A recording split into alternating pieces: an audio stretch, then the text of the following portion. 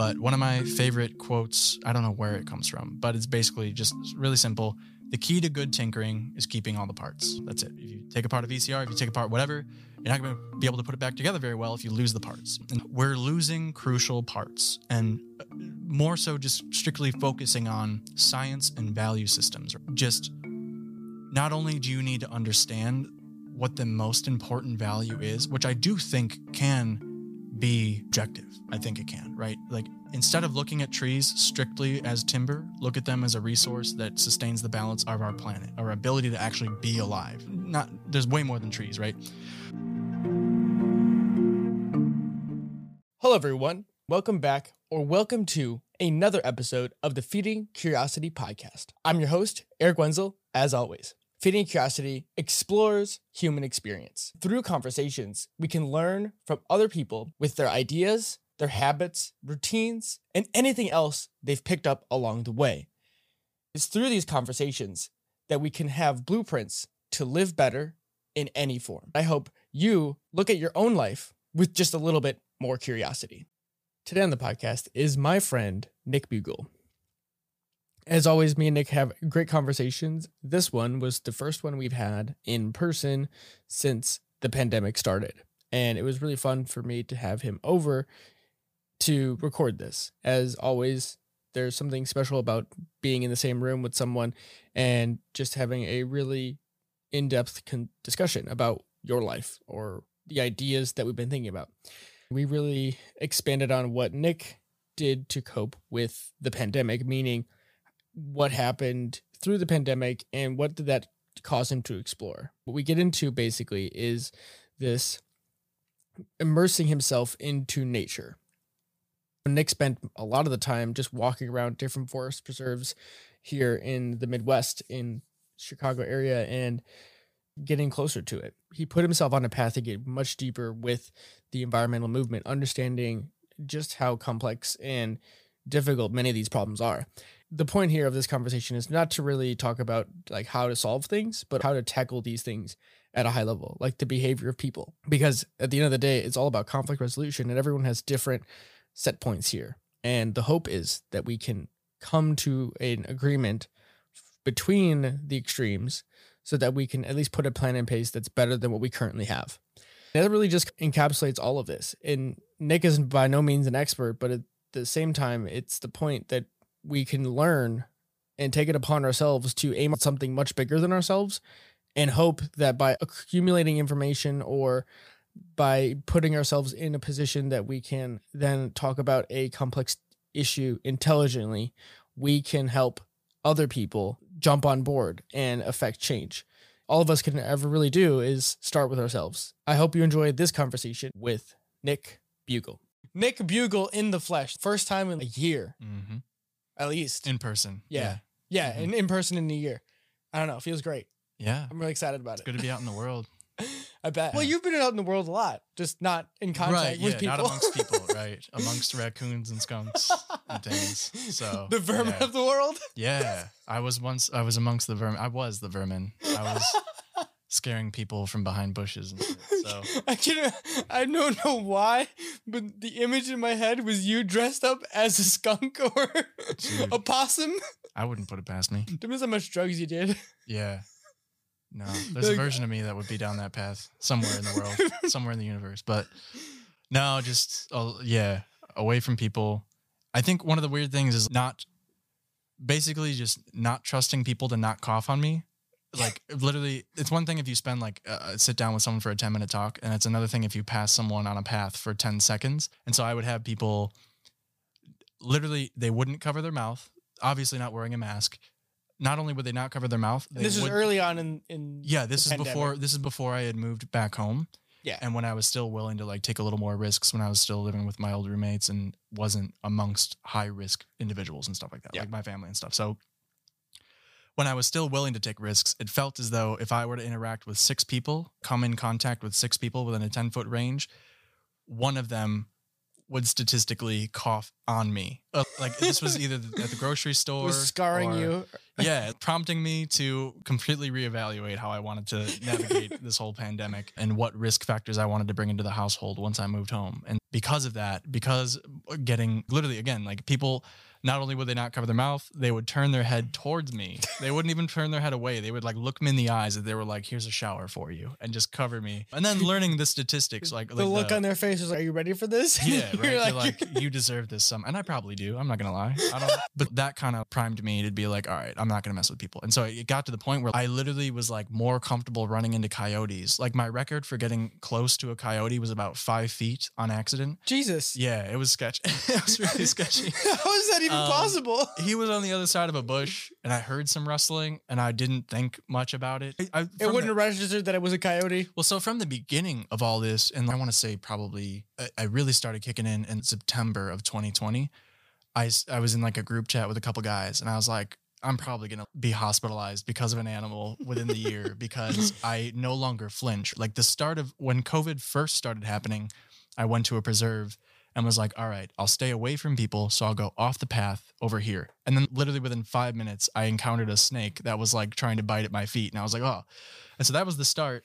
And then by the end of it, I would encounter all these critters and just not even flinch. And I was like, this is going to be a problem at some point. And sure enough, I'm like 5 feet away from a coyote. And I was like, and as it pranced away from me, I was like, this is probably not ideal. It's also, speaking from Google Facts is lame because I think like one of my favorite things from like the Neil deGrasse Tyson masterclass commercial is where he's search engines are the epitome of confirmation bias. So if you're using that as your evidence, an algorithm promoted to show you what you want to see, it might not be the most idyllic thing. And you have like college kind of stores for information to go and more vague and stuff you have to seek out where instead of Google's just handing you info. Yeah. I don't know where I was going with that. Getting what you want out of walking up to coyotes. I don't know. Yeah. Oh, no. Yeah. So what I was going with that was like, I had read like an article about wolves and how they don't tend to attack humans because they know humans are larger. They know it would be less likely to be able to take one down unless they're in a pack. And coyotes are, I think, even less pack. I don't know that any of this is true. This is just what I found on Google one time. Right. And so I was like, oh, then it's totally okay for me. Like, I'm going to be safe. It'll be fine. And so there was a period, and so I can't say anything about what was happening previously. And one thing to speak to that is walking around right now in 2021 and what is it, April right now? Yeah. I've lived in Illinois my entire life and I've never seen how absolutely gorgeous the trees are when they bloom. It feels like I'm living in like an AI scenario or whatever, like a VR scenario, and someone cranked up the nature dial. But in reality, this is what it's always been, and I'm just finally noticing. And so I can't say that there was never coyotes and never skunks and like raccoons everywhere before. But, you know, now that I'm spending 3 hours outside every day, I'm just encountering these things a lot more. But definitely right before winter, I was like, at least I would go amongst my 3 hours a day. I would pretty much encounter 2 coyotes a night and not flinch. And it got to the point where I was like, started to think about it more, and I'd see someone walking their small dog and I'd be like, yo, by the way, there's a coyote over there and your dog's not on a leash. You might want to turn the other way or put that dog on a leash or do something. But yeah. And meanwhile, you're hearing like the news or like the local kind of like social media things like Nextdoor and stuff. They're like, oh, my dog got snatched last night. And it's, yeah, that makes sense. Makes a lot of sense. But yeah, so I don't know if there's any way to go with that, but yeah, I basically, I was living amongst the quote unquote vermin. Just alone in the woods and trying to avoid people and hanging out with creatures and eventually no longer flinching at things that could either spray me or bite me or poison me or venomize me. I don't know. The one thing that really comes to my mind is like, in a weird way, you were putting yourself in more danger, rabies or something else. Yeah, you're not wrong. But you're totally cool with that risk. It's the evil we know. That's what I show. That reminds, I was just talking about it last night. When I was in New Orleans, I got bit by a cat at 4 a.m. What is up with you and cats? I don't know, man. Maybe this is what happened. You know how I used to hate cats and now I love them so much. And maybe this was like Spider-Man with the spider. This New Orleans cat bit me and now I love cats. That's what happened. It passed on something? It's a radioactive cat bite. But no, I got bit by... Are you sprouting a tail? I don't want to talk about that part. But yeah, so I got bit by this cat in New Orleans and I spent like the rest of the night relatively intoxicated in New Orleans thinking, why else was I there? But I spent the rest of the night, oh my God, I have rabies. I'm like 900 miles away from home and I have rabies and I don't know what to do. And I was like, And then to reinforce that later, my very goofy friend Ryan was over my shoulder the whole time, who had seen me get bit, and he was like, "You're gonna get rabies, bro," and just like messing with me. And I was like, "No, don't do this to me now, Yeah, God damn right? it." Especially while you're intoxicated or Yeah. even slightly intoxicated, you're more susceptible. I'm definitely prone to like neuroticism and anxieties. So that was I was gonna say, is this like a normal part of your behavior to jump to conclusions of the worst case scenario? Yeah, maybe 100%. I guess maybe just think yourself into a corner. Oh yeah, definitely. That's not uncommon at all. And then I later on think about the ramifications of that thinking, and then think about how it's affecting my behavior and the net cost, and then try to rationalize, is it worth it? And so even for me, like with all this nature stuff, and like I've explained to you, basing it off of the best way to explain it with the Taoism and Winnie the Pooh is the whole, if we're looking at winter, don't think about the fact that when it snows outside, you can't go play basketball or you can't do X, Y, and Z. Think about what you can do. Like you can go sledding, you can build a snowman. And so for me, it was just like, all right, I don't really want to mess with this. I moved home purposely to be closer to my family without putting them at risk, and now live amongst them and behave the way they behave, but still valuing going out in nature. And like really like a major contributor to my mental health throughout all of the COVID episode has been going outside. Like when winter hit and I wasn't really ready to start wearing 7 layers to be out there for 3 hours a day kind of thing, I was like I could tell my mental health was like taking a hit, because I was like, man, it's getting harder to be outside. When it was like hitting -5 degrees outside, and I was like the day of the Super Bowl when it was like freezing, I could only stand to be outside for like collectively an hour. And then I did the rest of my like working out indoors to hit that 2 hour like max, or the 3 hour max. And so that day was like just really rough. And I was like trying to be stoked about the Super Bowl. And I was like, oh, and not only am I like alone for the Super Bowl for the first time in my life, but I'm also just not in a good headspace because I got robbed of my main thing. But yeah, so I don't know. I basically I really fell in love with nature during my furlough phase again. And then on top of that, once I moved home, living with amongst a high risk family, I decided to really put distance between me and everybody else. And so that drove me deeper into the woods, into paths I wouldn't normally take and places I wouldn't normally go. And that just forged a whole new level. And so, part of the reason I would never go down these paths is just like accessibility, not wanting to scuff up my stuff. As we speak, I have holes in the crotch of my pants because of thorns and stuff like that. And like, I've definitely damaged my entire collection of clothes and stuff this year, but undoubtedly worth it. And dirtied all my shoes. I've gone through 7 pairs of shoes in the last year. Jeez. I think. Yeah, I walk a lot. And so, That's a lot. Yeah. And I don't know. It's just been cool. I don't know. I feel like I'm just starting to circle back now and stuff. But yeah, so that's been the whole kick, is like deeper immersing myself into nature as an escape while still being outdoors, but seeing the net cost of not wanting to essentially murder my family. So yeah. I feel like murdering your family sounds a little harsh. Because that was my line of thinking in like the net thing. It's like I'm 26 years old and I've done some like crazy awesome stuff. Standing above the clouds at a mountaintop in Hawaii, accidentally slicing a fly in half with a business card midair. Like I thought about this all at the very beginning of like quarantine and stuff. Is can I sit still? I've done a lot of really stuff. Like for my own self as a benchmark, I feel as though some of the things I've done I really enjoy, and I've done a lot of cool things. And I'm like, all right, I've done all this stuff. And just because I'm not doing it right now doesn't mean it didn't happen. Doesn't mean more things can't happen. So can I just sit still? Do I need this constant validation and gratification and distraction and immersion? Or can I just sit the heck still and not do all this stuff? And so arguably I didn't sit still. I just changed what I was doing into nature. But I pivoted a lot. And I took up books and I took up nature and documentaries over like dumb comedies and constantly being out with people. And so one of my favorite designers, or well, actually he's not my favorite. He's all right. I don't know. Designer you enjoy. Yeah, he's definitely famous and prolific. So I'll give him that. But Stefan Stagmeister does this thing where I don't know if it's because I can't remember if it's because he doesn't know if he's going to live to retirement or what. But basically, he decided, okay, the average person might have 7 years of retirement before they pass away after they retire when they're 65. And so what I'm going to do instead is every 7 years, I'll slice it up and say, okay, 7 years and then 1 year off, and then 7 years working and 1 year off, and 7 years working. And so he just interspersed his retirement into his career time. But he is also a business owner, so he can do that. He's not in financial risk at all. So that's definitely not something that many people can do. But that was something I used to think about like how I would navigate all this stuff in COVID where I was like, okay, maybe I'll intersperse 1 year of retirement or 1 year of being an old man and a curmudgeon or a curmudgeon kind of thing. And instead of being an old man at 50, I'll be old at 51 now. I have to push it back a year because of this year. But yeah, so I don't know. That was like the whole thing. But I think to circle back more, I don't know if you have any like questions or anything that you want to go off of that, but I think the only thing I'd circle back to with specifically the message of nature in a sense of almost focus would be a new take on value systems and a new take on what I now call like the world's diet or like real-time reincarnation in terms of like exchange of life from consuming things and all that. But yeah. I guess the first thing I would say is just what did this drastic change? Because I wouldn't call you a social butterfly, but you're definitely someone who has lots of different friends in different places. You have a wide social network in some sense.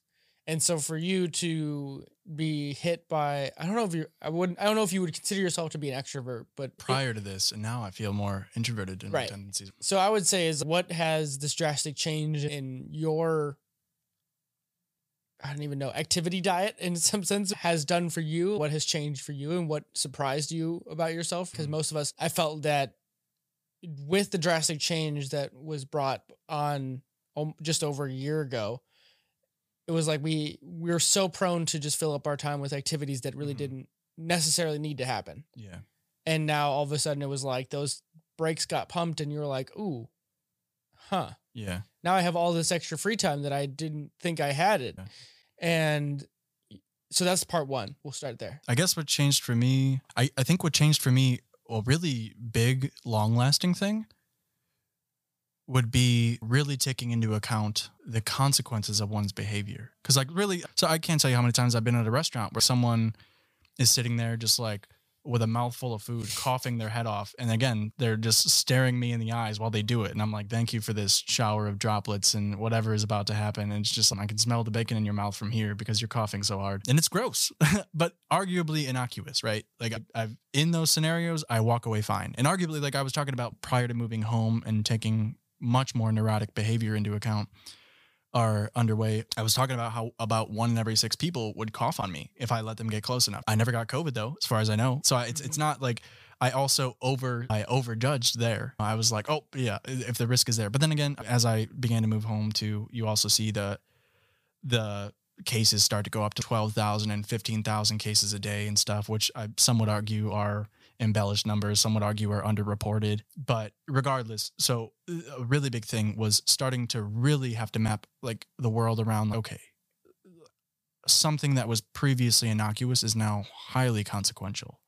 And that had really never been something I had to take into account. And I'd also been a lot more just self-centric in so many ways. And so it was just like very quickly a very real hit of, oh man, like this can be bad. And knowing me and my social behaviors, I felt like if I'd kept up what I wanted to do for me, I would be a prime candidate to be spreading this disease around crazy. Just essentially hanging out with 5 to 10 people a day. And so if you, on the short end, have a 3 or 4 day infectious incubation period, I could be infecting 20 to 40 people who also have other people arguably extroverted or they go to work or whatever. And it's just, and so that was like what a very quickly defining moment of how I wanted to handle myself. And another thing too is just, I think for me, understanding social networks totally differently and hearing a lot of like my peers and stuff be like, oh, I just hung out with this person. I was like, that person hung out with the other person and the other person. Like, we're all extensions, right? Like when I was growing up, my parents gave me like a weird little STD talk about if you hook up with a stranger,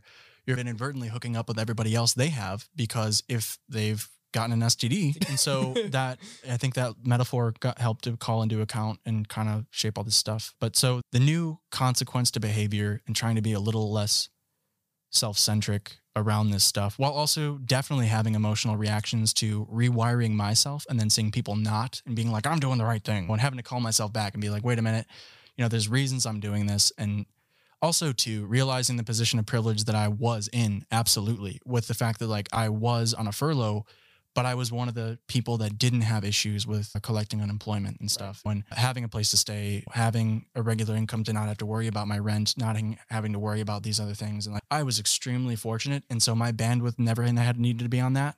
And then I could put my bandwidth on this instead, on neurotic behavior, essentially. And so I, at no point, and also it's just a complete difference in values and priorities. Like I lived with someone whose girlfriend, I think her grandfather had passed away like right in the beginning of it. And I don't believe it was from COVID, but they were also, I think she was having issues with her grandmother, and that actual roommate, not his significant other, but I think his parents were like struggling with something. I can't remember, but just looking around at my peers and stuff and like seeing like the extensions, not so much that if they got sick, they would be hospitalized, but the people in their lives that would be hospitalized. And so I was like, oh man. And so having friends be like, hey, come over, we don't really care. And I was like, I've taken into account that your parents are older and they might be smokers, they might be this or that. And so I'm weirdly doing all these like little calculations for myself in the back of my head. And I was just like, do I want to be the reason that this disease spread to anybody? While also taking into account that I am not looking to control, but have to take responsibility for my roommates' behaviors.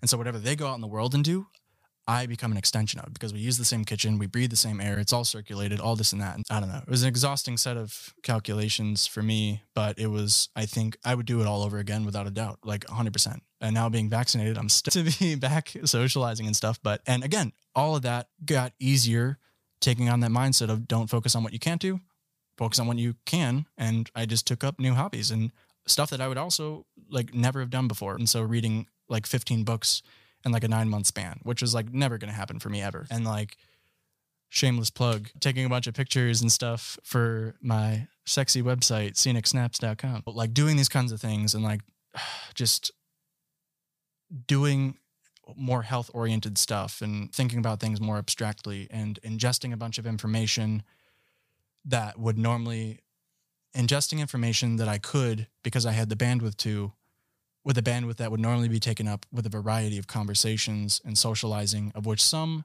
was arguably trivial, not necessarily small talk, but like not progressive or philosophical or intellectual, just, hey, we're hanging out, buds. But instead I was like very distant from that and just constantly engaging in intellectual growth and stuff that was like pushing my thinking. And I pushed my pea-sized brain to the max for 9 or 10 months straight. And I definitely burned myself out hard, very hard. But big picture though, I think circling back, nature was like definitely the biggest, like best part of all of it. And you had a part 2. Yeah, it's like connected to the nature aspect of this, but it's the first part was just like learning about yourself. And then on top of that is, as you push yourself to, you know, get out into nature, it's getting you to slow down, right? Like I think modern life is so fast paced and go on to the next task, whatever that next task may be for each of us. It's different, but we always have something else to check off the list. And I think nature is one of those things that confronts that whatever you have to do, it's going to do what it needs to do after you're there. And so if you're just immersing yourself in that, even if it's just you're there walking around listening to a book or a podcast, whatever it is, right? Ingesting information in some sort, you're still slowing down to a pace that most working people don't realize is possible, because you weren't confronted mostly by the endless Zoom calls and the transition into remote work. You've experienced some of that now, but at least initially speaking, you were able to dodge some of those aspects of it, of like screen fatigue and actually, even though in some respects you self-isolated, but in some respects you replaced it with at least the most healthy thing you could possibly do by being outside more. Sure, yeah. There is something there to say that even though you were isolating in one respect, you were still getting outside and reducing your overall risk by at least being outside and doing something. And I'm just curious if you've noticed anything about the nature part of it, that because I've always felt you were connected to nature in some degree just because of your own ethical meanderings throughout the years of me knowing you as a friend, with being vegan and things like that. So I'm just curious if this is just like an extension of that has allowed you to explore that chapter of yourself in a different form. No, I don't think they're mutually exclusive. I don't think they're consciously mutually exclusive. Like they at the forefront weren't influencing each other. I think it goes back to just, again, me trying to do lots of new things. But like when I was working at one job where I had to decide my hours while I was still going to community college, like my freshman year of community college and was like, didn't know anything. And they were like, oh, it's my first year. I should definitely take 17 credit hours, which I didn't know that 15 is more your ideal. And maybe some people start out with 13 or 12 kind of You thing. like just going all in. Well, that was a major accident. My counselor was even looking at me weird, and I was like, not picking up on social cues at all. And he was like, you sure about this? And I was like, yeah, that looks like the ideal class list. And he was like, all right, man, you got a lot of hours spent. You got a lot of investment here. And I was like, yeah, that's me. It wasn't. But so after that, I did, this was like a little bit of an early tell, but in that phase, I started going to preserves that were close to that job that I had found. And I was also going to another school at that time too. And so I was finding more and more as I drove around, and it was a nice kind of way to disconnect from all that. And I do appreciate what happens when you're like at a preserve and all this stuff is wrestling around you and you're like, oh, is there a tick on me? And you're walking into spider webs and tick webs. And I remember one of the best moments I had to date was I rounded a corner and there was like a couple of raccoons, and one went the other way and one tried to dive into a tree, and this raccoon was like very chunky. And so as it dove into the tree, it like got stuck like face first, and its little like butt and legs were hanging out. And I was also like really confused because I was like, you're going into a tree trunk. Like all I have to do is walk up to you now. But that was that creature's choice of retreat. But yeah, it just calls you. There's a bunch of stuff happening in your face, and so you don't necessarily have the time. And so while I didn't have my bandwidth committed to work, arguably this was giving me purpose in a sense, right? Like I think someone just said something where I was like, it was like, to the people who somehow lost weight during quarantine, how did you do that? And my first thought was like, I didn't have anything to do, so I just went on a walk and I kept doing it. So actually, quick thing there. How much have you actually, do you know how much you've lost? Because you've definitely lost a considerable amount of weight. Yeah. Weight-wise? Yeah. So right when I think I had checked my weight when I went to Dallas, and then the week after I got back from Dallas was when everything got shut down. And so I think around then I was like 235, and now I'm like I teeter-totter right now between 185 and 190 kind of range. About, I don't want to do math. Like, what is that? Like 40 pounds? 40 pounds? Something like that. Yeah. Like 45 to 50 pounds. Yeah. It's still pretty good. I remember when I saw you for the first time, probably around the New Year-ish.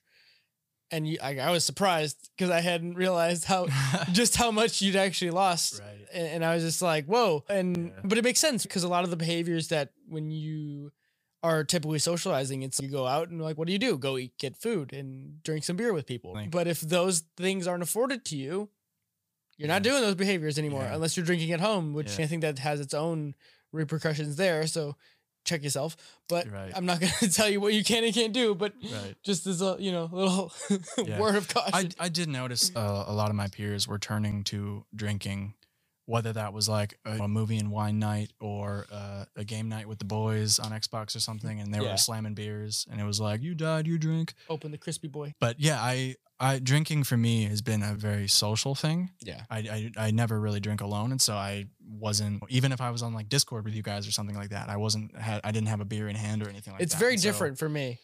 I'll wind up like opening a beer and getting halfway through, and I'm like, I really don't want this anymore. Because there's something to drinking a beer in person with friends and like having the vibe be a thing and be like, yo, we're all hanging out, having a good time, cracking jokes. But it's not the same when you're even over. We did a Discord over New Year's thing. Totally wasn't the same. Yeah, I would imagine.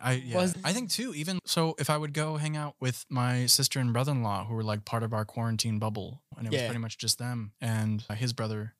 And so even when I would do that and they'd be like, all right, it's New Year's Eve, maybe we're going to get drunk tonight. It'd be like one drink in. And I was like, I don't know if I'm committed to this. I don't know if the reward is worth it. It's just kind of, I don't know. Yeah, it was just a disconnect. And even now I'm like, man, do I really want to go back to having beers? And like, it's one thing that this is literally my second day of being like, all right, I've hit the immunity threshold. I'm virtually immune. And so collectively in the past 48 hours, I think I've had like 4.5 beers now or something like that. 5 beers collectively. And I'm already, I don't know if I'm about this. Yeah, but I don't know. Yeah, I don't know where it's going, but I mean, it's just trade-offs of behavioral trade-offs. I have very different priorities right now. Yeah, I have, and arguably too. What would you say the biggest changes of your priorities, if you could name them thematically? I think the biggest thing is like prioritizing. I don't I'm trying to curveball on this one. Not even, well, I'm lumping a lot together here. Wanting to feel important to my peers by having adaptive conversations that might not mean as much to me.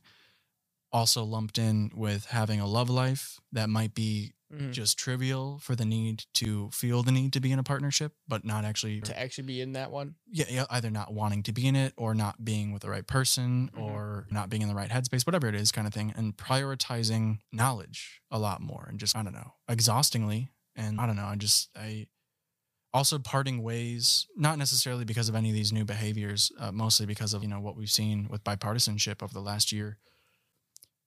I don't even know what's right or wrong anymore. And I don't think I want to arrive at a right or wrong simply. I don't want to I don't want to find the easy answer. And there's always like multiple sides to every story.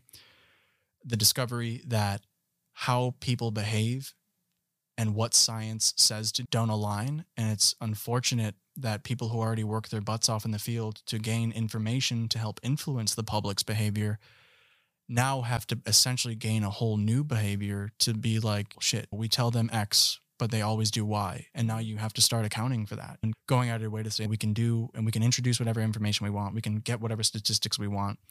But if the public is going to behave the way that we not necessarily decree, but show guidance to, whatever statistics or information or whatever you ask for isn't going to happen. You need to start tailoring things around people. And so understanding that we are mostly emotional creatures. And so cold, hard facts are not often the way to motivate people unless that person has already predisposed themselves to making a connection between the fact you introduced to them and how that affects their emotional value system. But we live in an incredibly complex world. Like, it's absolutely insane. I don't know. I have this weird visual in my head of you take the actual topography of Earth and then you cover it in people and like dots, like tiny little dots. And so not only does that topography of Earth exist right now, but it's always existed as it spirals circularly and on its own trajectory in our solar system, as our solar system goes through our galaxy, and as our galaxy finds itself closer and closer to the Andromeda and the relative space of everything else. All this like weird linear, like I picture it as a visual that's really hard to describe, this kind of like tube-like, or this like spirally, like a spiral notebook's like kind of holder or whatever. And that's time. Yeah. And so that's how time affects it. And then on top of that, so you have the topography of this spiral of the Earth that's ever changing. And we won't even get into any of the generations prior to today or the dinosaurs or anything. So you have all these people, and then you have, I think of it as like all these dots like literally have their own path that just gets larger and larger. And that's like the perceptions of reality that this person harbors. Not to mention what they're actually doing and the reality that it affects that they have no idea about. We can't process that. Our brain. We're all limited. That's what you're trying to get at. Incredibly finite. Yeah. And that's a beautiful thing. It means we always have to learn. We always have things to learn if we choose to do. We can never, we'll literally never run out of things to learn. But, oh man, I don't know. Then I don't know. So going on these nature walks has been a kind of thing.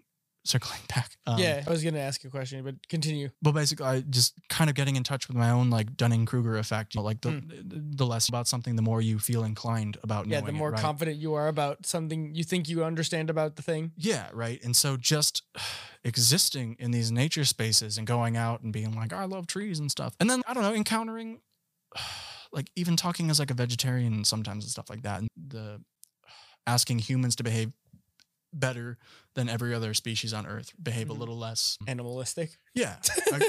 Yeah. Barbaric or whatever, especially now in a time where switching to a vegetarian diet would help cut the methane and carbon production and water consumption of the planet like crazy. But so having these value systems and putting things on a pedestal, but not really understanding nature that much. And even now I don't. Going to a preserve and like looking at all this stuff and being like, wow, this is so pretty. And then I stumble upon like a bunch of dare bones, like a cracked in half mandible. Do you know how hard you have to, maybe it's not that hard, but like for a wolf to be eating a dare and crack its mandible in half, like just that kind of stuff. It's 9 a.m. I'm drinking coffee and all of a sudden I stumble upon that, like this carcass picked clean. And I'm like, oh fuck. Oh yeah. Things got to eat. It confronts you with a very different reality than what the average person is confronted with. It looks like someone's dinner from a couple days ago. And then we're also realizing too, that's what we do. That's what all of us humans have to do that every day with ideally 15 to 2,000 calories a day of something else. And we do it with a variety of a diet all across the world in different ways, but we're all always consuming all the time. And if we didn't, we would die, and we have to. And so that's what these other animals have to do too. And it's just, and like watching a squirrel, I still love squirrels. I think you think, oh, they only really eat nuts and whatever they find in the ground. But I've watched squirrels go into a bird's nest up in like 30 feet in the air and just yank a little bird out of its, and the whole time you hear the bird like crying its head off for the mom to come back. And then the squirrel just goes in and is like, hey, I found dinner, and kills the thing and eats it and goes about its day. And it's just, damn, I would bro, not have thought of that. There was one time I tried to stop it. I was like on a walk in my neighborhood and I saw 10 squirrels going for the same bush. What I assumed to be the mother bird was like, screw this, and just flew off. And then they were all, and I heard that wailing from the bush, and I was like, I'm at least close enough now to do something. And normally squirrels are really skittish, but when they got food on the table, they're like, screw you. And so I'm sitting there like with my hands, like trying to wave around this bush, trying to bat away the squirrels and stuff. And they like didn't care at all. And they were just like, I found dinner. And it's just, but that's what it is, man. We all need to eat all the time. And it's this ever lasting exchange. And thank God for photosynthesis, because none of this food chain would operate. But it's, I think going in these preserves has really, like this year has really helped me understand that, you know, what I now call real-time reincarnation. So you're literally, I brought it to my friend too to make sense. And he's just wrapping up med school. And I always give him my very unrefined crap. And he's, oh God, how do we dial this back and rationalize it for you? And I appreciate the crap out of his patience. But so I was like, and I'm going to butcher the scientific side of what he told me and stuff. But essentially I came to him and I was like, I hadn't really considered it, but like literally everything we eat, what you are is what you eat, feels like a lethargy thing. If you eat good, you feel good. And so you are what you eat. But I hadn't considered the fact that like, outside of there's a better, I don't think it's osteocytes, but like the bone cells, I think it's osteocytes, I don't know. But like bone cells and neurons and muscle cells. Outside of that, everything in your body replaces itself, and it needs things to replace itself with. All your epithelial tissue and all that kind of stuff. And I don't know, I'm not going to go down that list. Yeah, but don't worry about this. But so I was like really coming upon that and realizing we literally are what we eat. We are ever replacing ourselves. And then when I was talking to him about that, he even went further and was like, you have to understand too, that for you to make decisions, you need energy to do. So the things that you eat will literally be the decisions you make inadvertently as your body synthesizes these calories that you uptake. And just again, seeing we're so purposely distant from our food, right? Like it's actually a really beautiful but bummer quote that I think Brian, the guy from Just Mercy, who was about Brian Stevenson, he had a quote actually, I think on Trevor Noah's show, where it feels like in America that some of the citizens in our country don't like to watch the footage of what the police do to Black Americans, but they, in the back of their head, feel as though it needs to be done in a sense. Like it's it's just the way things are, and it's a way to keep order. And then he likened that to the way meat eaters are in our country. And he was like, no one likes to watch the cow get slaughtered, but they're gonna eat a burger for dinner. They don't want to watch it happen, but they need to eat. And that's just what it is. And I was like, the Brian Stevens thing is like a weird call in. I'm not trying to go down that path right now. Different conversation for a different time. I do love that man though. I like his documentary on Amazon. Brian Stevenson, and Just Mercy is an amazing film in its own way. Different conversation, but we got to stay on the rails. Like on the aspect of food here, I've spent a lot of time thinking about the ethics of food in some sense, and if you're going to choose to eat protein, broadly speaking, it's an interesting thing, right? Because the modern system has effectively removed the ending of life from the equation, right? The chain of events that occurs for food to your beef to end up at the supermarket, the consumer doesn't need to absolutely consider the fact that that was once a living thing. It's just a cut of meat at that point. Yeah. Maybe that's maybe that's a perk, but some people are speaking at it as if it's a bug in the system, and maybe it's not. I think I've spent my own time in you talking about with the idea of the squirrels going after a bird, right? Like most of us think a squirrel's cute and is just got a fluffy tail and it's going to just go find some nuts and acorns. And then you see it in the springtime and it's like searching around and it's silly because it can't find where the hell it buried its nut. But that inadvertently makes new trees grow. It's all part of the equation. And in some sense, I think humanity has forgotten, or at least modern America, as an example, because that's where I live, has forgotten that we're animals too, even though we are more conscious than other animals. Inevitably, right? We have to be. We're conscious enough to understand and have a definition for anthropocentrism. But that's and naturally, that's not a terrible thing. Like red pandas only really care about red pandas. There's those videos on the internet where, oh, the deer and the dog are friends. But Exactly. okay, all right. Two fed animals are cohabitating. That's cool. But and just because they're not starving, they're not killing each other. Congrats. Like we're all. I think one of the best like examples of this is if you go on Instagram and find Nature's Metal. It's one of my favorite Instagram accounts because it just shows you just the ridiculousness that is nature. And it's usually dead things and things eating dead things or some soon to be dead things. Yeah. Like they said it in a tongue-in-cheek way. I just watched it recently, but it was like a deer had been hit next to a highway or something and it had broken its legs or something or it just couldn't move properly anymore. And this grizzly bear was like, the joke was that, oh yeah, look, they're just friends. The bear just helped pull it off the road and it's no big deal. He then goes on to write the caption of, yeah, we all know how this story's end. Mercifully, the guy who took the video of this didn't show us the ending of this video. But these are the realities of what nature is. If you remove all of the benefits of society from humanity, we're no different than that bear. Yeah. If given the opportunity. Yeah. Or the necessity. Oh, yeah. Sorry. I've got 3 things now in my head that this spawned that are all a byproduct of these natural adventures. But yeah. But yeah, I have a really hard time of just, I think we should be more aware of the cost of life that it takes to sustain your own life in some sense. That's why I'm a big fan of if you choose to eat meat, you should or at least speaking for myself, I won't even say you should here.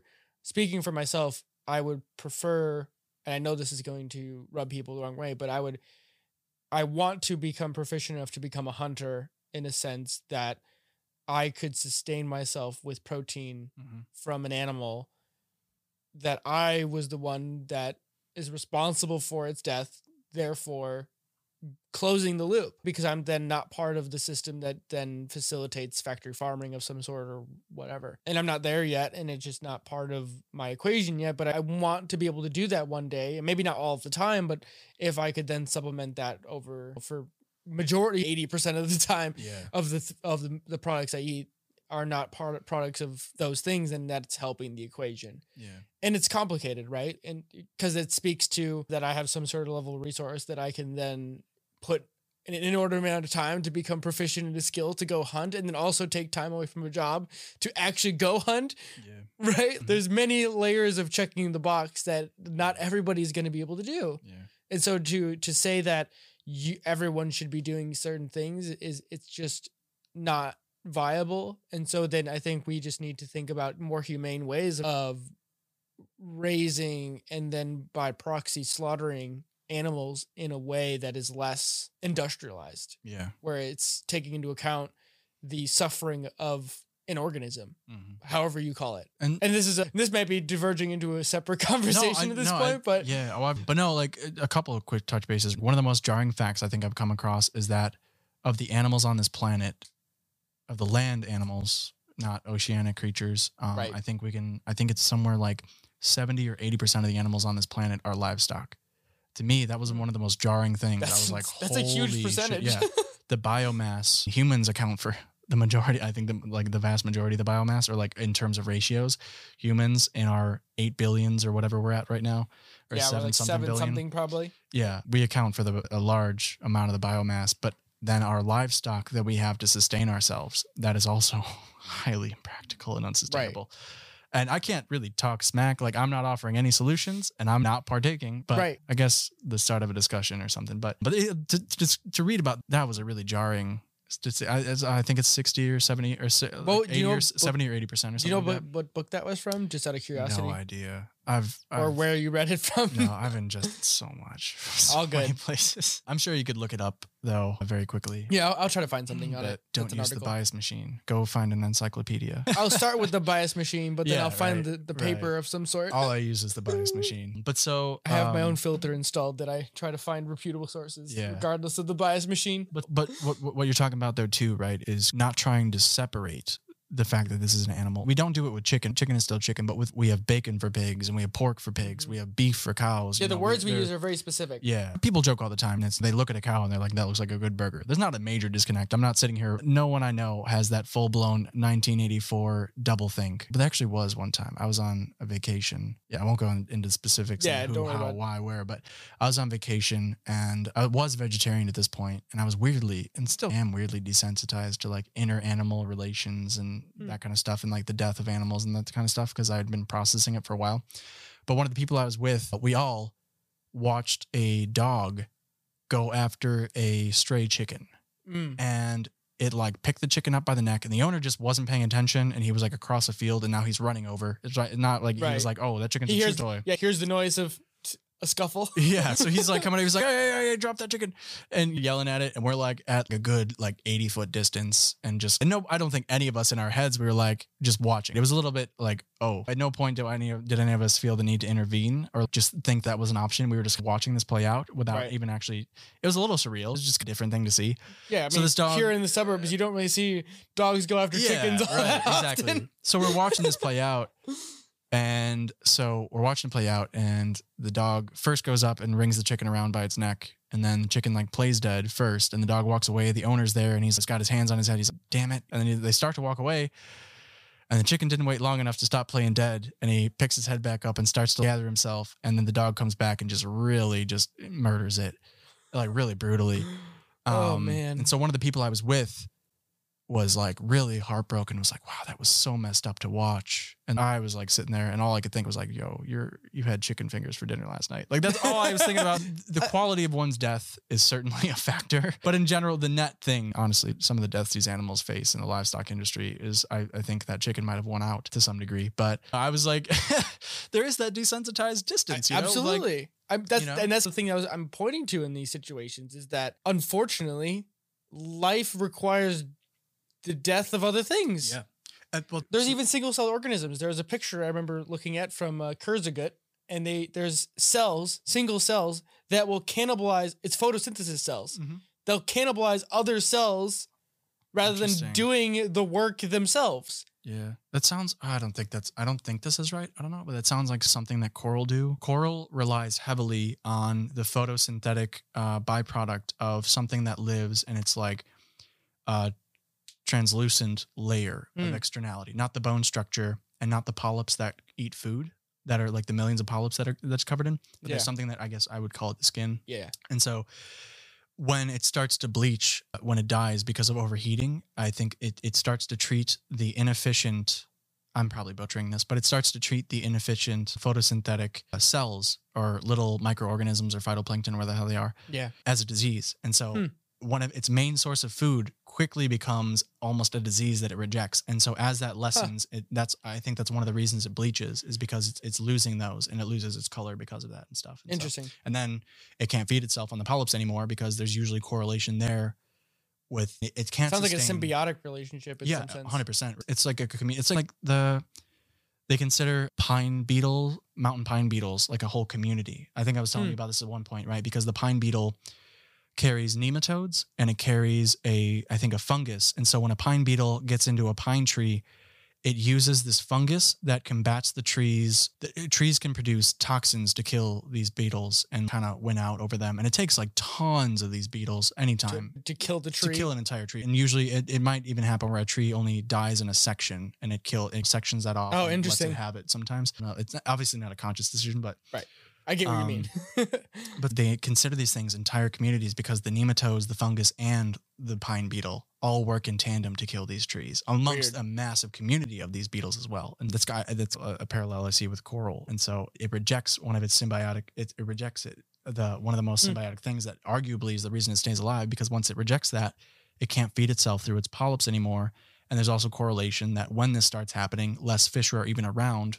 So you can't even be intaking any byproducts that it might be able to, because it's not there. And so that's why that's like what we're seeing in Australia and then along the Florida coast and all that kind of stuff. And I just feel like this speaks to like the brutality of the natural world. Like, I think to me, it speaks more to the fragility, right? The balance. It's a combination. It's a fragility because it's such a teeter-totter of between life and death. right? Like your next meal could be, or Your last, either your next meal or your next brush against the predator that wants to eat you could be the last time that you're alive. And in a weird, I don't even want to go to poetic sense, but it's like the fact that this pandemic has driven all of us to contemplate the fragility of life in a different sense, because in the modern world, we don't really have to contemplate those things. It's like we're now confronted with that in a stark contrast and be like, I have to really think about the impact I make on those around me in some sense. And it's all about the COVID wants to flourish. Right. In some sense. Oh man. Yeah. And I'm not sure where I'm going with this, but it's just, Yeah. I just have a struggle because it's just like we've extricated ourselves from the natural cycles of life and death so much that we just aren't comfortable with contemplating how we fit into the ecosystem anymore, even though we still are very much a part of that ecosystem. Yeah. Well, so with that anthropocentrism comes a lot of narcissism, and we've terraformed the shit out of this planet to tailor it to ourselves, now to a major to fault. our needs, yeah, to our own enrichment, not even mostly for sustenance, but now to a degree to our enrichment and things like that. And so we value these things more than a lot of other stuff. And this is actually where I keep forgetting to go down this path where I really intend to, and now I will. Amazing. But especially with all this nature walks and all that kind of stuff. And I've really realized the difference in values and stakeholders, and like stewards in some sense, or so back to the brutality. And so for me, as listening to like a forestry podcast and stuff, they talk about how citizens that visit a preserve or a range or something like that, some people are like, oh, I really want to see a bunch of wolves. And other people are like, oh, I want to see a bunch of like moose or bunnies or whatever. Right. It's okay. These things can only exist in certain ratios, because if you have a ton of wolves, there's going to be no moose because they'll murder them all. Right. But you have people with different values, and everyone wants their value to be the most important. So even back to that brutality, right? The amount of bunny guts I've stumbled upon, one of the most brutal coyotes going after bunnies. One of the most brutal, rude things. I think I sent a snap to a few people because I was just like, I don't know. It felt like something. It was so rude. But you can always send them to me if you think it's rude. Send it to me. It's fine. I won't be upset. Right. No, but I was like, I don't know. I felt like acknowledging. So some of my more highly pragmatic friends, I was like, bro, look at this. But I stumbled upon a tuft of fur. I think it's the large intestines of bunnies that wolves and coyotes like never eat, because that's what I've stumbled upon most, is the large intestine always accompanied by a tuft of fur. Like I've seen quite a bit of that. But at one point I stumbled upon that combo, and apparently the wolf and or coyote had stopped to poop on top of that. Really? Like, literally was like, here's your remains of carcass, and I'm going to take a dump right on top of you too. And I was like, this is so insulting. It's insult to injury. Yeah. I was like, had lunch and then here, I don't want the rest of this, and then let me also take it. It caught me. I did a double take, and I was like, this is really rude. This is like the most disrespect I've seen. But so like with that, seeing all these poor bunnies eaten, like for me, my value I project onto those bunnies is you're adorable, and I like seeing that. Right. Maybe I'll chase you or something like that. And that wolf is like, that's how I live. That's how I sustain myself. That's my food. And then I don't even think I think we do a lot of this mental gymnastics to project onto these animals. I don't even think they even register that. I think they just are like, I need food. There is food, food item. Yeah, right. No. Like it's not, I don't even think, I'm not saying it's like a conscious thing. Right. There's such a variety of values that exist. And you go to a preserve, right? And you have bees that value the flowers and humans that value the flowers because they're pretty. You have raccoons that value one plant because they eat it. You have skunks that value I think we just have more cover. elaborate values. It's like we can encapsulate more complexity onto the things we value. Right. And they are embedded in things like why bees value flowers. Yeah. And we could understand, like we can capture the bees' value of why flowers are important for both bees' existence and for our own existence, because having fields of pretty flowers is awesome for pictures, and Instagram loves those things nowadays or whatever. But like on the other side of that too is that we haven't been able to encapsulated a sense that not all things are equal, in a sense that there can only be a certain amount of wolves that can affect an environment. But if they become rampant, then all of a sudden now everything is going to die. Yeah.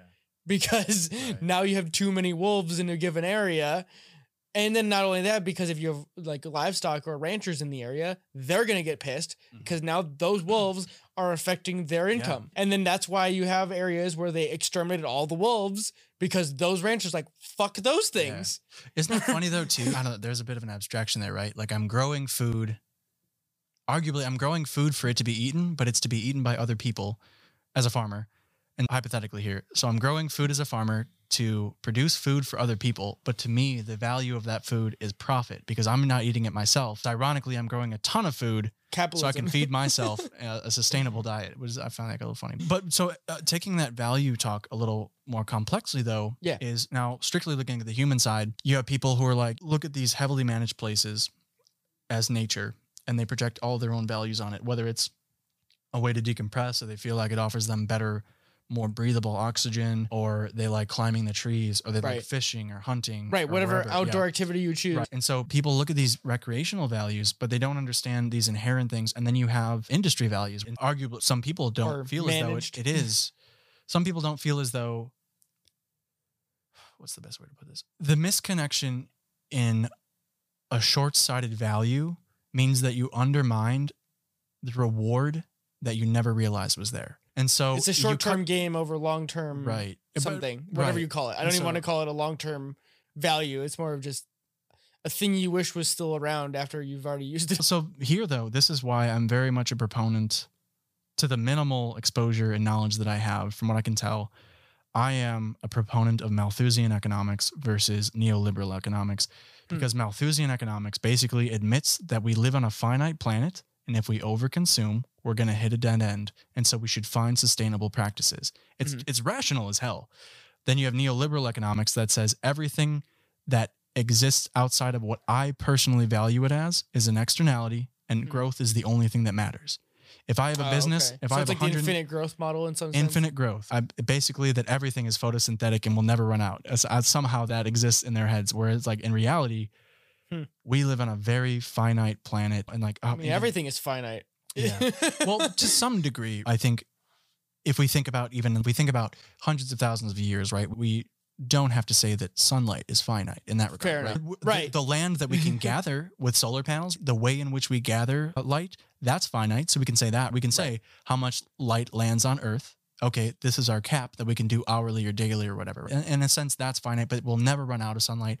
And we don't even have to worry about sustaining it. We have to worry about sustaining the technology, but we don't have to worry about being like, oh, we're running out of sunlight. That's going to always be there. But so the really bummer thing is that you have industries that consider the most valuable things in nature only to be an extension of industry value. And so you have trees that not only provide habitat and provide oxygen and sequester carbon and have been a balance of this planet for like not forever, but hundreds of thousands of years at the very least. It's honestly interesting to me. It reminds me, and this is tangential, but it reminds me of what a previous guest, Kevin Carroll, had said on this podcast, where I had talked about measuring things, right? Like in the podcasting world, you measure, or really just anything you do nowadays, you measure your response you get by the likes you get and the views you get and the plays you get and this, and then by proxy subscriptions you get on your platforms. Yeah.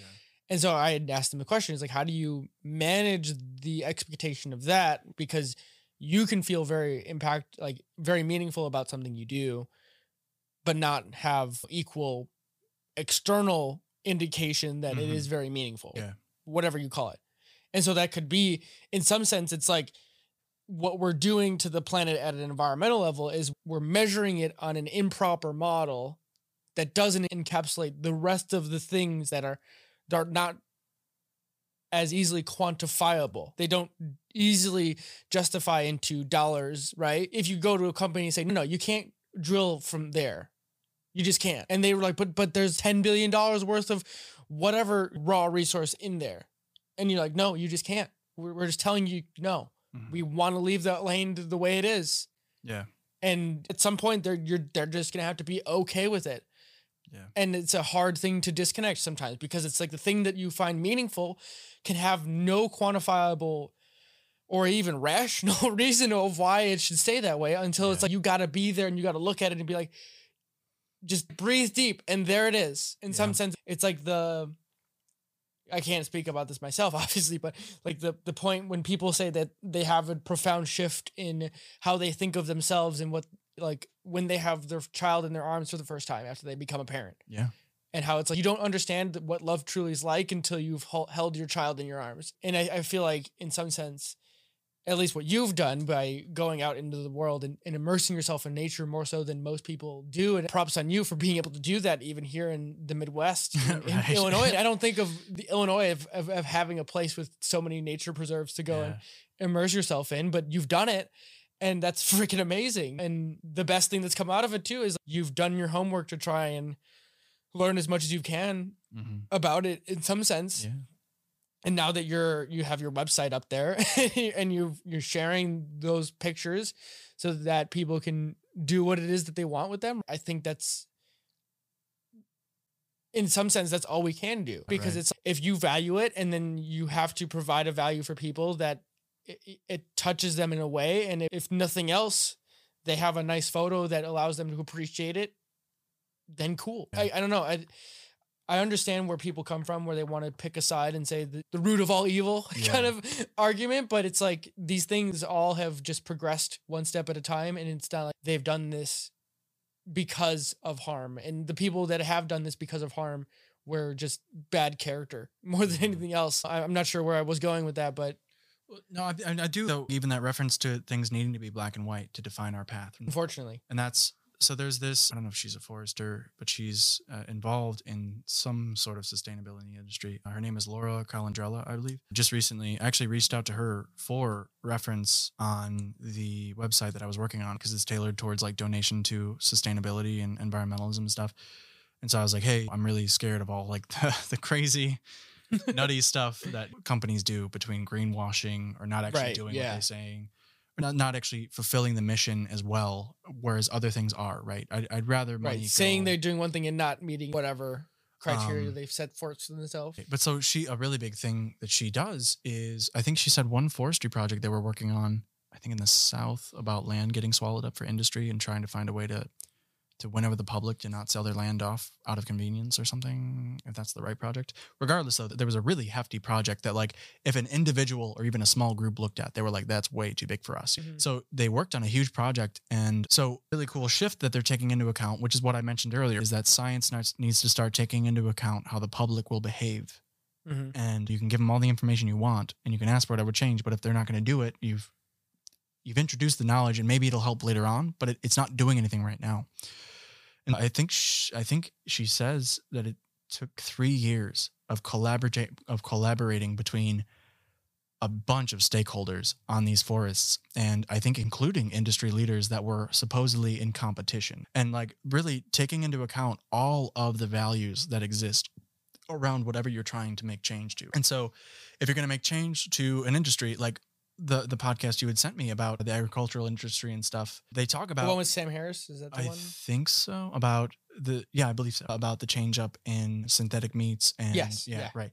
So they talk about, instead of competing with this company that already has a bunch of leverage, trying to get Tyson on your side, saying, okay, they have their values and their interests and we have ours, but do they have to operate separately? And if arguably, making them pivot to you rather than... If you're starting out new and the public, and you already know the public doesn't trust your mission and they're cringing at it, that's not going to work out. Not only do they have the leverage and they have everything. They have the supply chain, they have the production, they have the relationships, they have all of it. Right. And then you enter and you're like, let's do this cringy thing the public doesn't like. You're going to fail. So instead you bring the people, you make friends out of your enemies for the greater good, and you start to be more inclusive about the value sets you're trying to make change. And you also include the public. You don't say the public's dumb, they'll figure it out. These are the people you're asking to change. That was what I was saying earlier today, is if you're the administrator at a school and you call parents in to tell them about your child's behavior, you don't go and tell them and chastise them and say, you're doing everything wrong. Maybe point, and you don't look at the best parents or the parents of the arguably best behaved child in the class either and say, that's best. You say, instead of setting a baseline that they fall below, say, okay, here's some behavioral things that instead of chastising or setting a baseline or pushing them, just invite them into change instead of pushing change or demeaning them. And like the second you put somebody in fight or flight, get them in that stress mode, you're not gaining anything. It's like I'm not a fighter, but it reminds me of anyone who puts into boxing terms. It's like as soon as you put someone to a defensive position, they're not going to put their arms down to hear what you have to say. The only way we make things better in any situation, we can talk about the nature and the environment and food production and all these things at a high level, but I think it comes down to conflict resolution in any scenario. And it looks exactly like your interpersonal relationships. And it's meeting people where they are. And it says, I know you're a hamburger and fries kind of person. You're trying to get them to eat better. How about we try doing chicken instead of beef, right? And maybe you switch out your fries for sweet potato fries.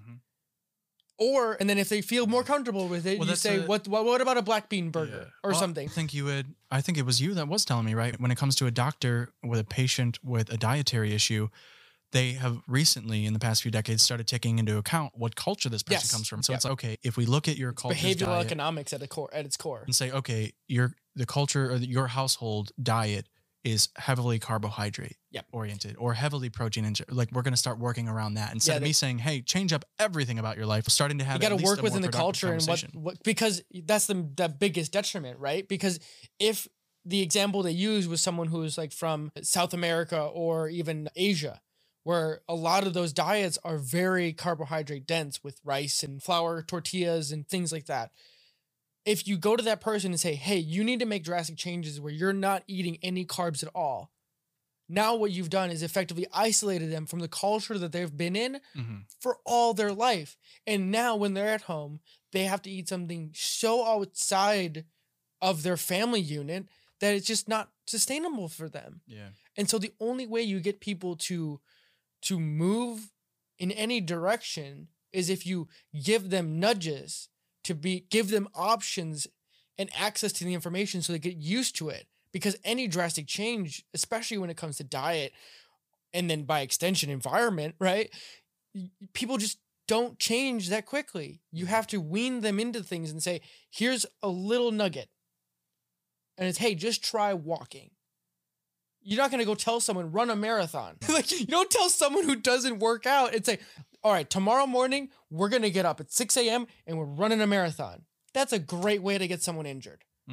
Yeah, right. It's the same thing when it comes to these environmental movements and trying to get companies to comply with a more humane model. Yeah. We can't just expect them to flip a switch and say, tomorrow we're going to be the new standard of doing things. No, we need to be partners with them and say, hey, the public is really wanting to be better with this thing. Yeah. And as a company who's been around for all this time, you're already successful. So how about we figure out a way to make it more successful in the future? Because we can do that. And that's because now we know better. I would argue that conversation is an abstract conversation too, because it very much since the 70s, we now exist in a world where if you're like a multi-million or multi-billion dollar company, you have lobbying power. So it's not even, oh, we want to do this because we're getting pressure externally or because our consumers value it. You have the power to make sure certain things don't surface. You have the power to launch misinformation campaigns and never get bit in the butt for it. You have the power to change laws and stuff like that in your favor. And that's ever since the 70s, some lawyer was like, if you really want to grow your business, get involved in politics. And that's the world we live in now. And so that's another thing you need to take into. Literally, I see so many people, and I don't know that I'm right on this at all, but I see so many people screaming like, tax the rich, tax the rich. And I'm like, okay, what about offshore accounts? What about moving your headquarters? What about loopholes in the tax system? What about all these things? What about the fact that the IRS has failed to collect taxes from in the millions from the 1% and things like that? And I'm like, these are things like we exist in such an incredibly complex reality. And it's okay. It's exhausting how much you have to take into account all the time. And so that's what I really, back to this, like Laura Calandrella, she says it took 3 years to get this project off the ground. And so that's a nightmare. And I had listened to this talk, and she has a book too, but I had listened to this talk on that Your Forest podcast that I've mentioned before. And so they get into the fact that like in their industry, they feel as though they walk into a room and they brought the stakeholders in, but everybody's just there to answer questions. And like a decision should be made by the end of that meeting. And instead, it was an ongoing conversation about how to reach a compromise in values. And so not to have, and then, because literally if you're like, okay, we're going to share this land and we're going to do this reclamation thing and we're going to plant these trees and the oil company is going to be next door. And you, oil company, have to follow these rules. Also, there's going to be no consequence if you don't follow the rules. And you have someone else in your pocket that won't punish you or whatever, or your value is more to the government, or the government subsidizes the crap out of you, and so you have the leverage, whatever it is, right? The reality we exist in, if you don't bring them into the discussion, if you don't at least show them your values and let them tell you your values, and you don't find a compromise, what reason do they have to fall into the behavior you're asking them to, right? And it's a vulnerability. You both had to come to the table and say, hey, I'm willing to work with you, even though we don't mesh completely. That's a really big thing that environmentalists and sustainability and climate advocates have right now, is that mission includes every single thing, because literally we live on the planet Earth, and this is affecting the planet Earth. And again, it's a discussion of multi-value issues, and especially not even physical multi-value, but chronological multi-value. If I entered a product in the market right now and it started murdering people, if I was like, try my new ice cream, and it's like, oh, we forgot, we put antifreeze in the ice cream and it killed a bunch of people, they'd be like, yeah, take it off the market. And I'm sure even the neoliberal economics people that were like, even the deregulationists who were like, no regulations ever, would be like, all right, you should probably not be murdering people. You're making deregulation look bad. Those people would be up in arms. Makes a case for regulation. Right. But so now, though, let's talk about deferred cost, which we've already seen in American history and world history too. You have a company that's producing a good that is either poisoning its consumer over the long term, it's poisoning its employees in its production, it's poisoning water supplies in America. And I don't want to go too into specifics with the companies, might get my butt sued. But this has happened not infrequently in American history, where it reminds you like lead and paint back in the day. And so, like even now, we exist in a reality where both you and I have nanoplastic particles in us. There's nanoplastic particles from particulates getting absorbed through the ocean, which is what really breaks them down to those nanoparticles with our giant islands of trash. And so they've even done studies and gone up to the Mount Everest. And because of that accumulative effect with like clouds and stuff, you have nanoparticles of plastic on Mount Everest. The fish we eat, the water we drink, all this stuff. We have nanoparticles of plastic in us. Wow. And things like that. So I'm assuming there's a push for biodegradable plastics. Oh, I have to assume that. But so getting back though to the deferred cost, right? If I produce a product right now that's killing people, tomorrow, people are going to be like, yeah, get that product off the market. We have scientists right now telling us like, hey, all of these products have major deferred costs, and it's going to cost millions of lives down the road inherently. Like we know the prude versions of these projections are like, yeah, this is probably about 150 million people die a decade from what we're doing right now. And if we don't change our behavior, it's going to be, they equate it to get that emotional heartstring. They're like, this will be X amount of Holocausts a decade. And thinking about it that scale and stuff, and like, wow. But because when you slam someone with numbers, you lose them pretty quick. Oh, for sure. I also think like when you start adding millions in stuff like to the denominator, or not to the denominator, to the zeros at the end of stuff, when you go up beyond a couple dozen people or whatever your Dunbar's number you feel like you're connected to is, I think people just don't know how to say, how does this affect me? Because when you talk about giant companies like whatever massive food company you want to pick, I don't know. I don't want to name anyone because I don't know who. I don't want to like just throw out a name when they could actually be doing good, and two, I don't want to just do that because it's not prudent in some sense. But I think it's like you have to have an individual story and think about it honestly about yourself and how does this affect me, and clearly why it affects you and how you play a role in the overall ecosystem and in a sense trying to drive a change for things. And I think in a sense that's what all we can do, right? If people vote by being well informed and then making informed decisions about supporting different companies or supporting different organizations that then have interests to shift these things, right? That then force the ecosystem to adapt and evolve because that's what's required of them. Because I think just in the 1950s or whenever most of these large companies started, there just wasn't the knowledge base that we have today of just the long-term ramifications of the choices we make. Like, when the But first it's- people who made a car, they didn't think about the CO2 emissions of what Yeah, a car right. could do. Or drunk driving, or Right, all of that, yeah. or the Seatbelts, necessity of a yeah. seatbelt, Yeah. because they laughed when they thought that a Right. car would go over 40 Yeah. miles an hour. We do, yeah. We are such. It's a really major downer song, but I used to when I was really into the whole DIY punk music and all this really obscure music. There was one I can't remember off the top of my head, but there was one song that was just like a 9-minute like speech over like acoustic guitar. And it just went through all the bad stuff, like really bad stuff. It's like you go over the highway and someone's shooting up underneath it, and you go to Walmart and find a product that has been recalled. Oh, no. It's like, and it goes a product that's only been recalled from experience, meaning like we know people have died from this, and we only recalled it now out of Right, reaction. right. Literally, that's still one of my I mean, favorite it's like book titles. undercutting the whole COVID thing. Sure, yeah, but like one of my favorite book titles. I've only read a very small segment, but Life: The Unfinished Experiment. Like we're always learning and we're always doing new things. I recently wrote this out for myself, but one of my favorite quotes, I don't know where it comes from, but it's basically just really simple. The key to good tinkering is keeping all the parts. That's it. If you take apart a VCR, if you take apart whatever, you're not going to be able to put it back together very well if you lose the parts. And we're losing crucial parts, and more so just strictly focusing on science and value systems. Just not only do you need to understand what the most important value is, which I do think can be objective. I think it can, right? Like instead of looking at trees strictly as timber, look at them as a resource that sustains the balance of our planet, our ability to actually be alive. There's way more than trees, right? Look at whales as an extension of those that feed phytoplankton that produce a majority of the oxygen on this planet. And start looking at things for their base value. If you value X, basically the net thing I'm trying to get at here is place the means by which you are able to partake in convenience. Realize that you're able to partake in convenience because you're alive or because something has made that convenience accessible to you. And then realize that is the inherent value. And so basically, it's if you put convenience, I guess a better metaphor is like smoking or overeating. Is I value having. Wasn't in some sense like the convenience that we have today allows us to be able to look at the systems that are in place and say, can't we do that a little bit better? And I'm not saying drastic measures, just 1%. Like I'm just such a big fan of this idea of 1% increments. No, gradual changes are a really good thing, right? Like throwing a bunch of money really quick at a problem in terms of human behavior, either maybe you get the solve.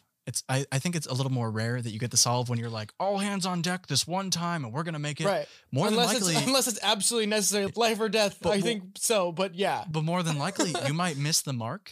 And then your critics are going to say they dropped millions or billions or trillions of dollars on this. Right. And we should have never done it. And it was a failure anyway. So now we should never return. I mean, and it's a bigger failure than it ever could have been if you went slow. Joe said this in a conversation I was telling you earlier about, but he had this joke about human history and human trajectory is everyone looking in the back, like over our shoulder at our ancestors and say, you fucked it up.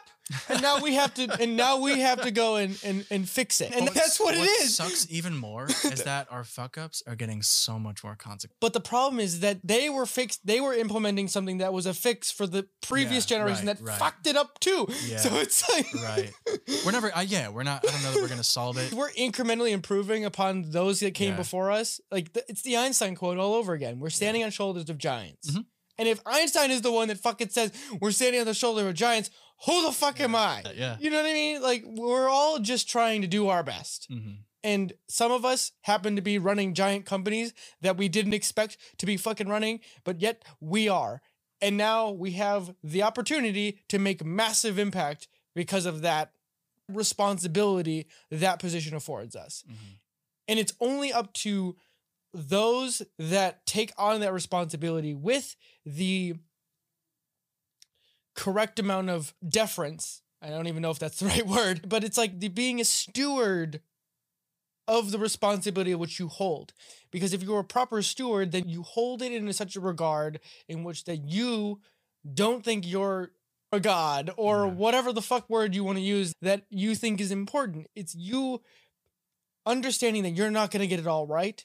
And that the decision you make right now isn't going to have all the information you wish you would have to make the proper decision. But that being said, the decision must be made. Mm-hmm. Well, yeah. And that's, I guess how holistic or inclusive or how much stock has been taken, right? Yeah. Is what matters. It's hard. It's all hard. Like a decision has to be made because there are livelihoods at stake and people have to carry on. And so you have to see how it plays out. Well, yeah, right. Like but I guess the really big thing too is why I really appreciate this woman in the forestry field is that they spent 3 years trying to find the best proper solution instead of spending 1 week trying to find a solution and then spending years doing the wrong thing. And that sucks. And that's, again, a little bit back. That's not even Malthusian economics, I don't think. But the way, especially in America, our system works is quick return, right? Yeah. If you want to make a company, it's like quarterly windows and stupid things like that. If you want to make a company and compete in the market, you're probably going to need investors too. And the way our investing model really works is not a long-term return. It's I want stuff back fast. 5 years is the standard. Yeah, and if I don't see my 1 year return, my incremental returns, if I don't see that, it doesn't matter to me about the longevity of your company. I want to see my incremental return. So you should trim fat. Even if trimming fat in your company and letting people go and doing whatever or losing key tools or technology or whatever, even if that means I undercut the success and the longevity of your company, I would rather see my economic return. And I would rather, like Dan Gilbert gets into this about wanting less money sooner than more money later. And there's I think there's better psychology that goes beyond the simplistic saying of like, oh, humans are just irrational and that they want things quicker or they want gratification quicker or they want assurance. I think that's just a quirk of our biology. Yeah. It's just survival mechanisms at play. Exactly. Yeah. We are finite and fallible. And so I guess the overall net thing is take that into account. Take into account there are objective successes and there are objective tools we can use to succeed, but these tools are the byproduct of the tools that we come up with to solve the problems that we see are problems likely caused by fallible creatures, and we're coming up with solutions as fallible creatures. Yeah. And so the solution will be fallible by extension. And so maybe the more truths you get in the room, the better. I don't even know that this is appropriate to call a parallel to add here. If you go to 1,000 people and you hold up a thing of gumballs and you're like, how many gumballs are in here? Mm-hmm. And you take all 1,000 guesses and you find the mean, it's going to be insanely close to what is actually in there. Looking at that with getting as many values in the room as possible before you make a decision. Can we get as close to objectivity as possible before we go and screw things up more so our ancestors are less likely to be like, wow, you really dropped the ball. It's like just doing the work a little bit. And I'm going to attempt to land the plane here, ground it a little bit. Because we started grounded and we kind of just pew. I have no idea where my head's at. And I'm just going to try and do this. And I don't know if I'm going to be able to do it well. But for you, as someone who's obviously spent a lot of time immersing yourself in nature and then by extension immersing yourself in the impact we are having on all aspects of what that encompasses as a species, where are you headed now that you're, in quotes, re-entering the world and as a fully vaccinated person? What are you most interested in continuing to explore? I think right now I've been working with myself a lot on the idea of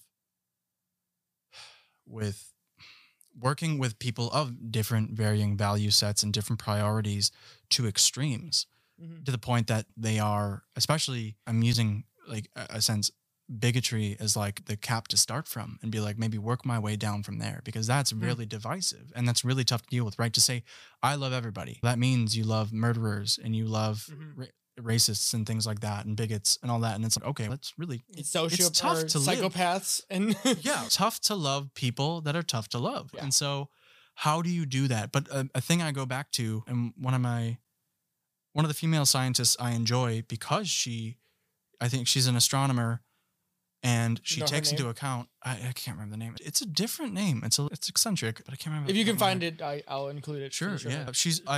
She's from that documentary I might have referenced before, Behind or Beyond the Curve, about flat earthers. Right? She says, what do flat earthers gain if we're rejecting them constantly when they come to the table and bring their abstract ideas, as I'll say a little more respectfully. as nicely as possible. When they bring their abstract yet short-sighted and uninformed ideas to us, and they're essentially when they lay their Dunning-Kruger effect on the table in front of us and we laugh them out of the room, what do?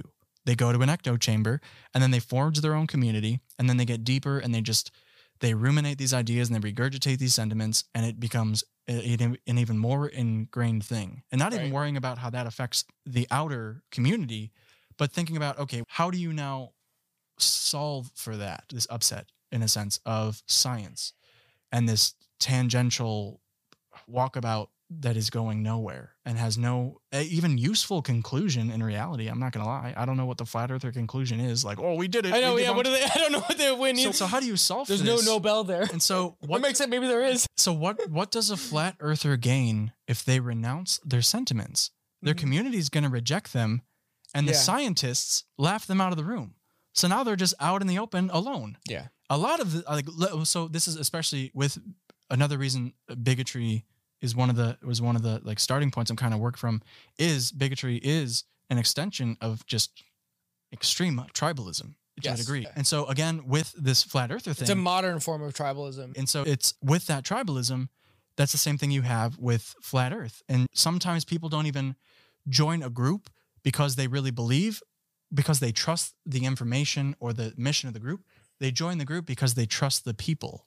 And so then the information comes second, and as they become accepted as a member, or it's like a religion type aspect of it. It's like you've passed the test of belief, and so it's no mistake too that Jehovah's Witnesses have people go door to get rejected, and they rejected you, but we won't. You're welcome. Yeah, then you're part of it. And this will just be a question. It's open ended, no answer necessary. But I've thought about this at the peak of everything going on over the last year, and I was just like, can we as a society, not even a society, as a civilization, as humanity in the 21st century, can we look back and leverage the things that made humanity special as a tribal species? Can we leverage those benefits, but also counteract the negatives of tribalism? Right? The ism is what makes it the most horrible thing ever. That in-group, out-group dynamic of being able to define the same group of people, right?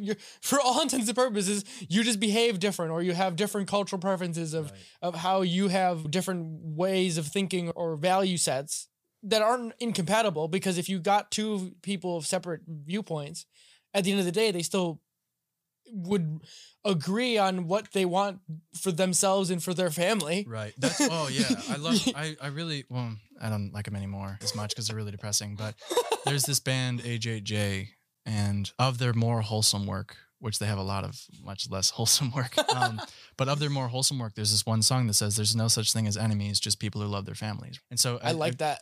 I think it's as Joe would say, this is a Marxist view. I think tribalism is a bit of an extension of resource competition. It's not so much that I hate you, it's that we're both going after the same thing, and I don't know that you want to get there with me. There's no trust. I don't know if there's enough for both of us. So I'm more important than you. And that's the glow up of our species, arguably, amongst genetic research and biology and stuff like that, is that we started out with this oxytocin attachment to our children, and then it starts to attach itself to your partner. So you have this little mini familial tribe, and then those partners have family members, and eventually these tribes just gets larger and larger, and that's how we get. I'll throw a wrench too. I just read this not too long ago. I don't remember where it was from or if it was anyone quoted it, but it was like Instagram. It was capitalism was the first time in humanity that we were able to take resource competition instead of accumulation of resource. Instead, as a capitalistic humanity, someone could be of service to the collective and then accrue resources by creating something that provides value for the other. Yeah. In a capitalistic. So that's just, there's nothing there. I want you to think about it because I just I've read literature that expands on that. Yeah. Yeah. So we'll put a pin on that one, but I just wanted to mention that one because it's like, it pushes like on the other end of that spectrum. 100%. Yeah. I just wanted to throw it in there. Like I said, I am all over the place. I know. I love it, but that's half the fun of these things. And we really kept it to a pretty specific narrative here. I think for right now, just go ahead and share your now website. It's so cool that I get to, you're not one who's on social media all that often, but just go ahead and share a little bit more about what your website is all about. And we'll end this one so we can go ironically eat food because I'm getting hungry. Eat meat, ironically. Yes. I'll admit that. But so, in 2020, I spent the year taking pictures, as you might read in the About section. After I got back from Arizona and broken my phone, one of my great friends, Tony, traded me his girlfriend's phone as they were switching and for a plate of hot wings. And it turns out that hot wing phone had a great camera. And so I just started taking snaps of stuff and zooming in to see more about what nature was like zooming in on flowers and seeing the pollen and all this. Cool. Yeah. Thanks, man. I really like them. Like there's one that you had sent me. I think I have them on your previous podcast where we talked about environment with dew on a leaf and a sunflower with a bee on it. Yeah, It's really, I would never have guessed you took them on a cell phone, to be totally honest. I even when I had shared them at work with my wonderful design team, they were like, what did you take these on? And I was like, oh, it was just a cell phone. And they were like, what about this one? I was like, no. And they're like, man. Also a phone. Right. And they were like, imagine if we gave you a DSLR. And I was like, I'll take a corporate. Yeah. So what's the name of the website again? So yeah, it's Scenic Snaps, like scenery, like scenic, SCENIC. I think that's right. Yeah, you're good. You're good. I can't spell out loud. But so yeah, scenicsnaps.com. And so I had a few people reach out and say, do you sell these things? And I'm really not like big on side hustles. And I went down the whole path of like, all right, how do the logistics of moving all this stuff and all that. And then I realized, maybe I'll just give them away for free. And then I was like, wait, if people are willing to pay, why not make it oriented towards donation? So I spent some time looking around for like environmental and sustainability oriented causes that I really support, whether it's in forestry or in water accessibility or accountability and things like that, or solar energy. And so I found a few things that I really endorse, and I just threw these photos up online for free. I personally would love it if y'all donated, but it's free stuff. And there's really, the only barrier to entry and access is whether or not you have internet and electricity. So I hope that's not too much of an issue.